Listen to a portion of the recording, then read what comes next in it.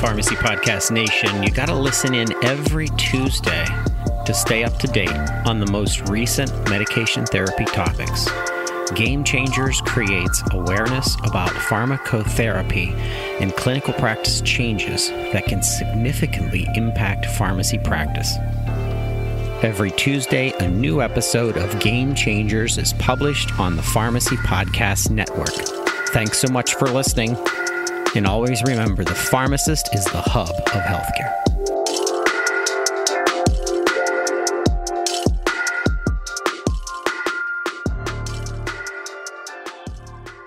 Hello and welcome to another edition of Game Changers Clinical Conversations. I am your host, Jeff Wall, and welcome to another podcast where we try and give you guys the latest information that helps boots on the ground pharmacists and other clinicians make better decisions when it comes to pharmacotherapy in particular.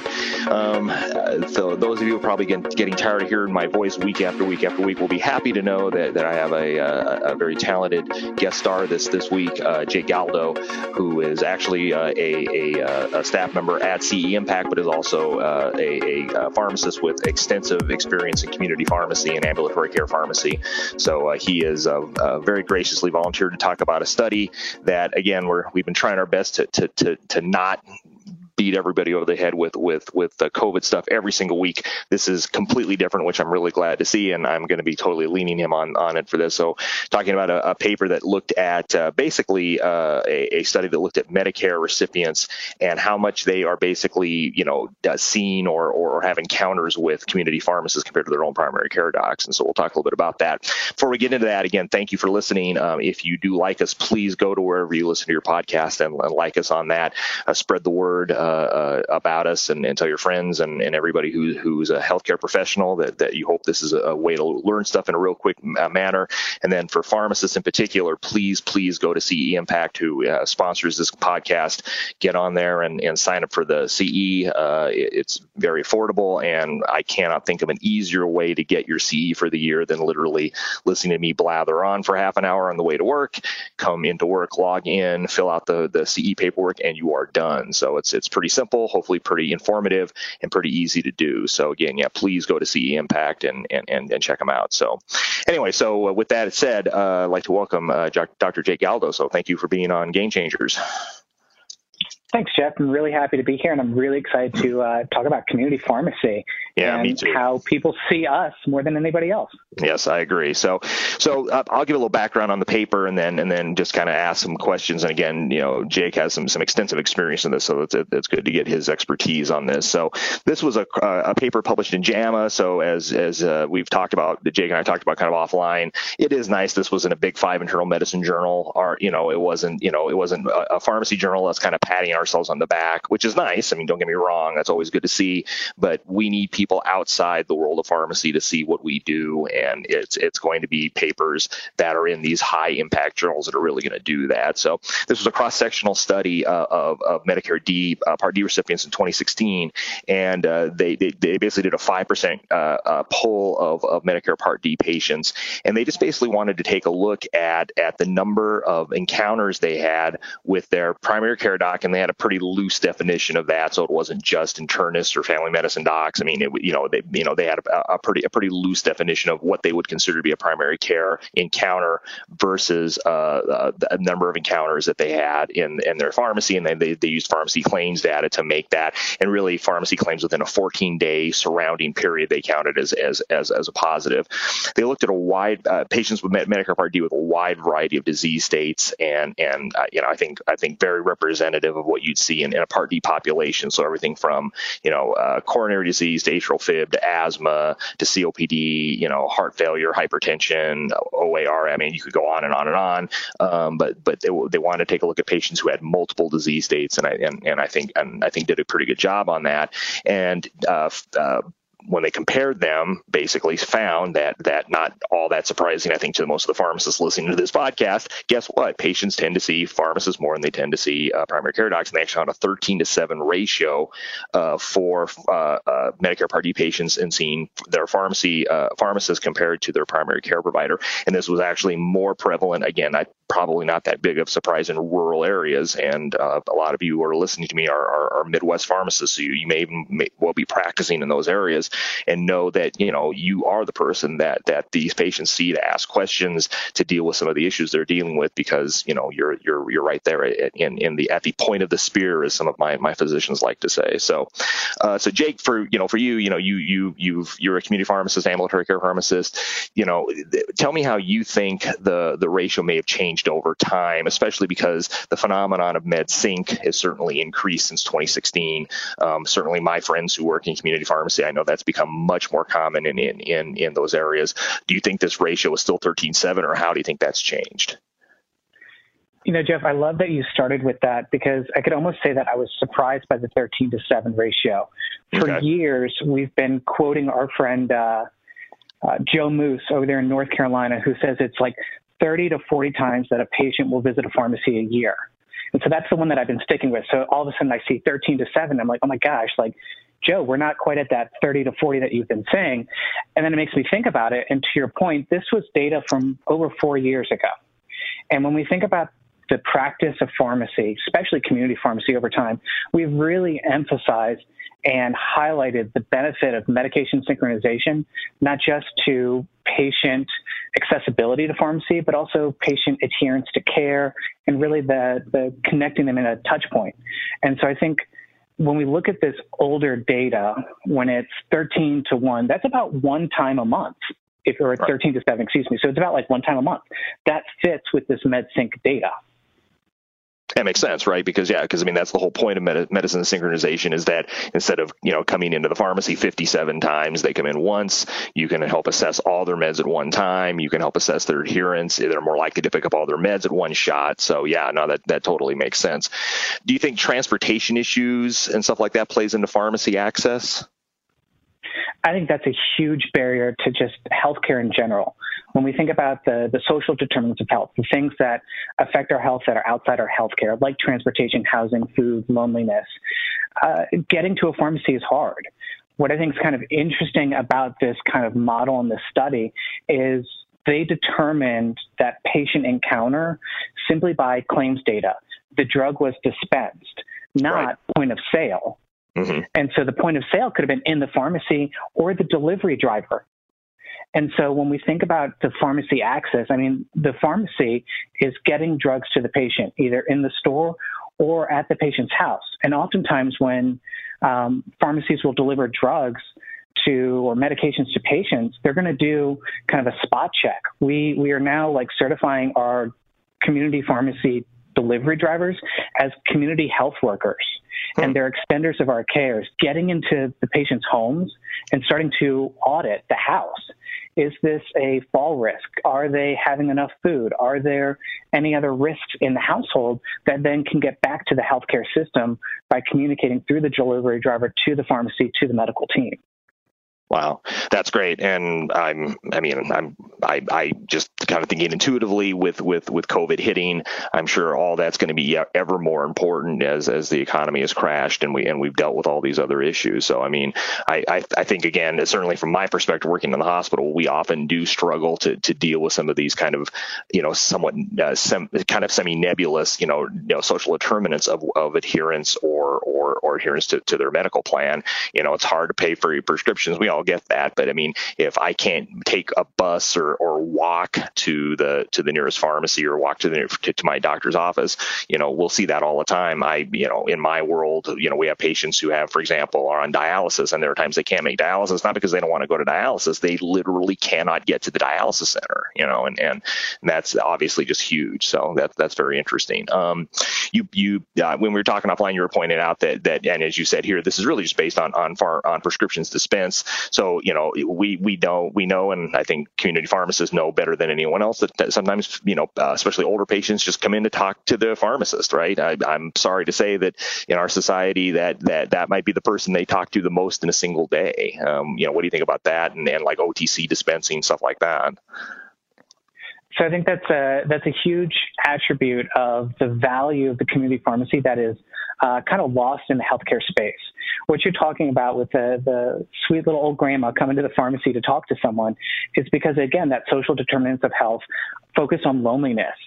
And I don't know if you've ever seen the data on it, but there's some reports that loneliness is equivalent to smoking 15 cigarettes a day for your health outcomes.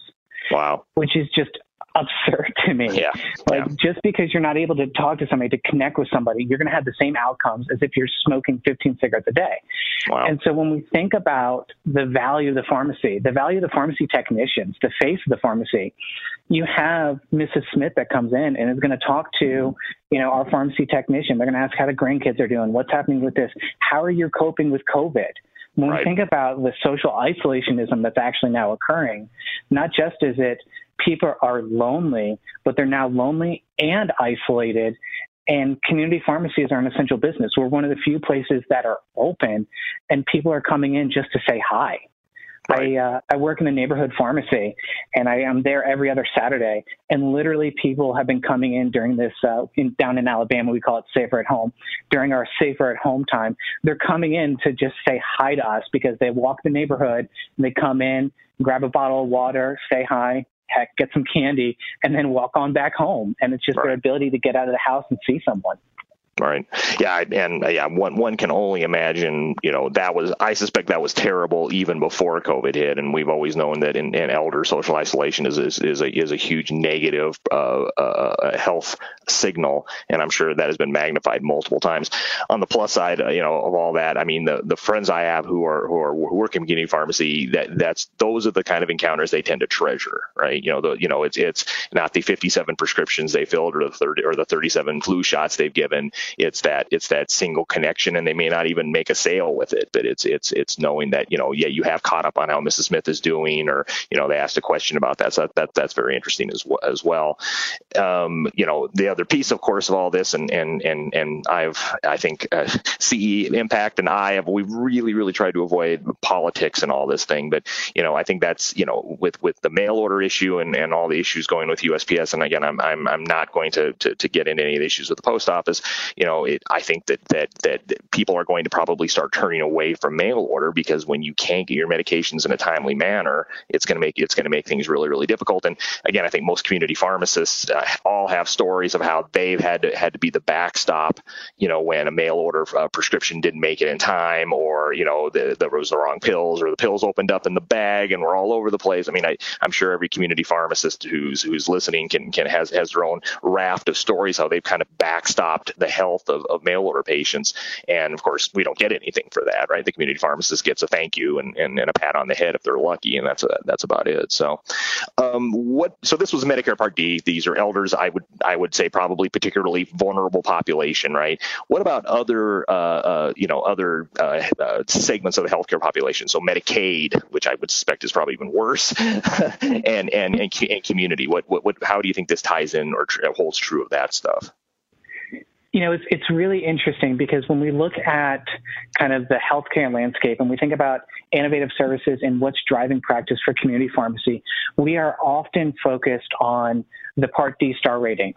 So the Centers for Medicare and Medicaid Services, quality rating for the payer. And that, like any good quality system, it trickles down. And so it trickles down to the provider, being the community pharmacist. And so we want to innovate practice like MedSync to align and support our partners in healthcare. And what's interesting about that is when we look at data from IQVIA, Part D prescriptions only represent about 26% of all outpatient prescriptions.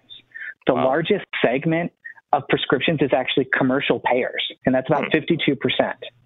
So the majority of the care that we provide is for commercial payers, but we're driving services to Part D.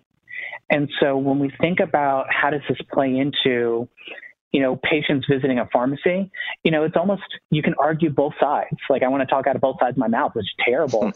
But Part D patients, historically, because they're geriatric, may be on a higher number of medications, so they take advantage of the MedSync.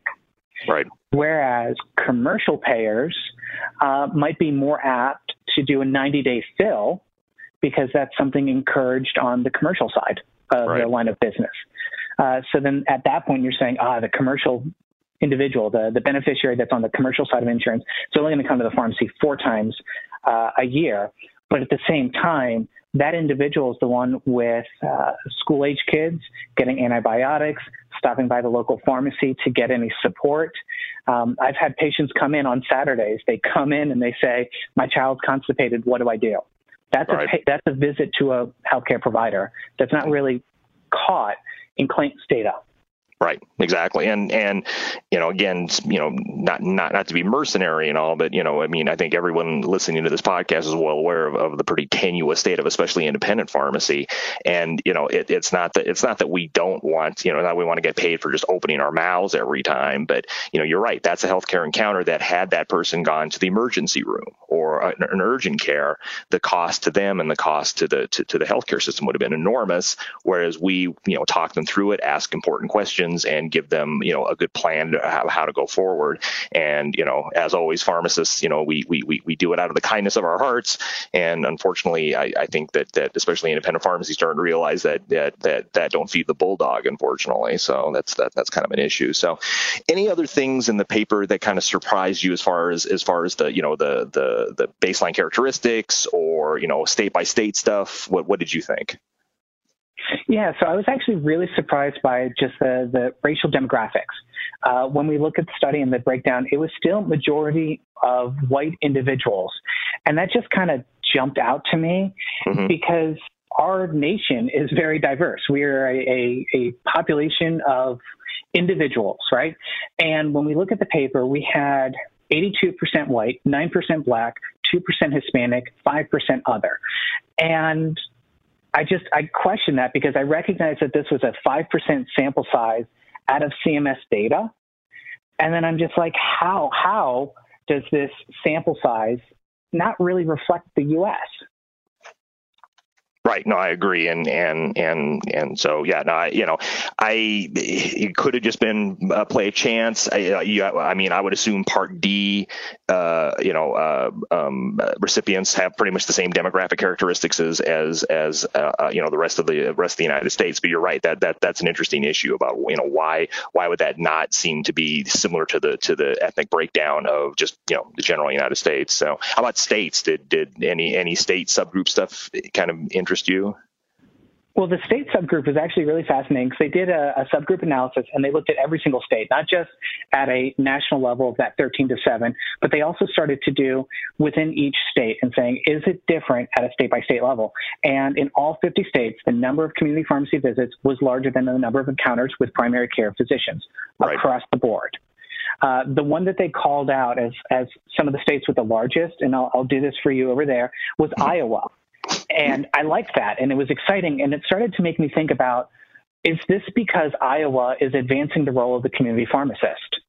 So I'm down here in Alabama, and my primary role is to lick it and stick it, go from the big bottle to the little bottle, and get the drug to the patient.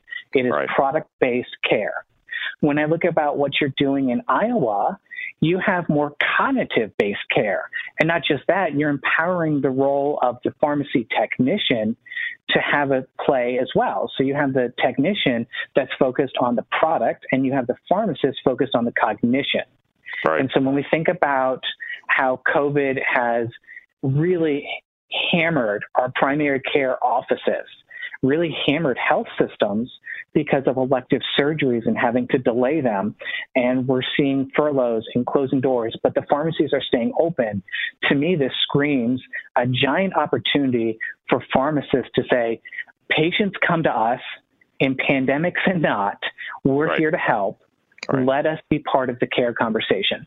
Right. I agree. And thanks for the shout out to Iowa. I mean, I always tell my students that I've always been proud to practice in Iowa just because you're right. I mean, because of the tremendous work of the Iowa Pharmacy Association and our Board of Pharmacy, we've been pretty forward thinking. I think the fact that we, like probably in Alabama too, there's a lot of rural areas that, as we've said, sometimes the community pharmacist is literally, the only healthcare professional in a 50-mile radius and does a lot more than I think the average, customer, outside who lives in New York City, for example, might think. They provide a wide range of skills and a wide range of services. So, I mean, I agree with you that you probably saw yesterday that HHS, basically said that, they've given basically authorization for pharmacists to basically do all immunizations during the pandemic. And I think you're right. I think pharmacists, this is, we've clamored ever since I was a student many years ago, you let us help. We can do this. We can promote things.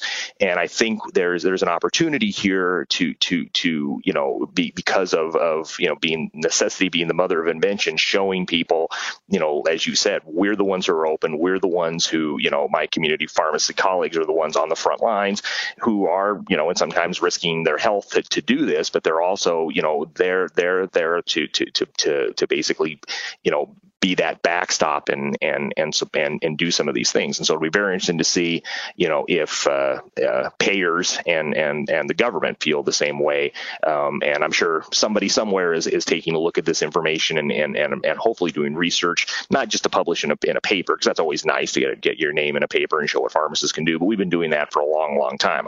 You could pull papers for the last 30 years that show that pharmacists improve outcomes in a wide variety of areas.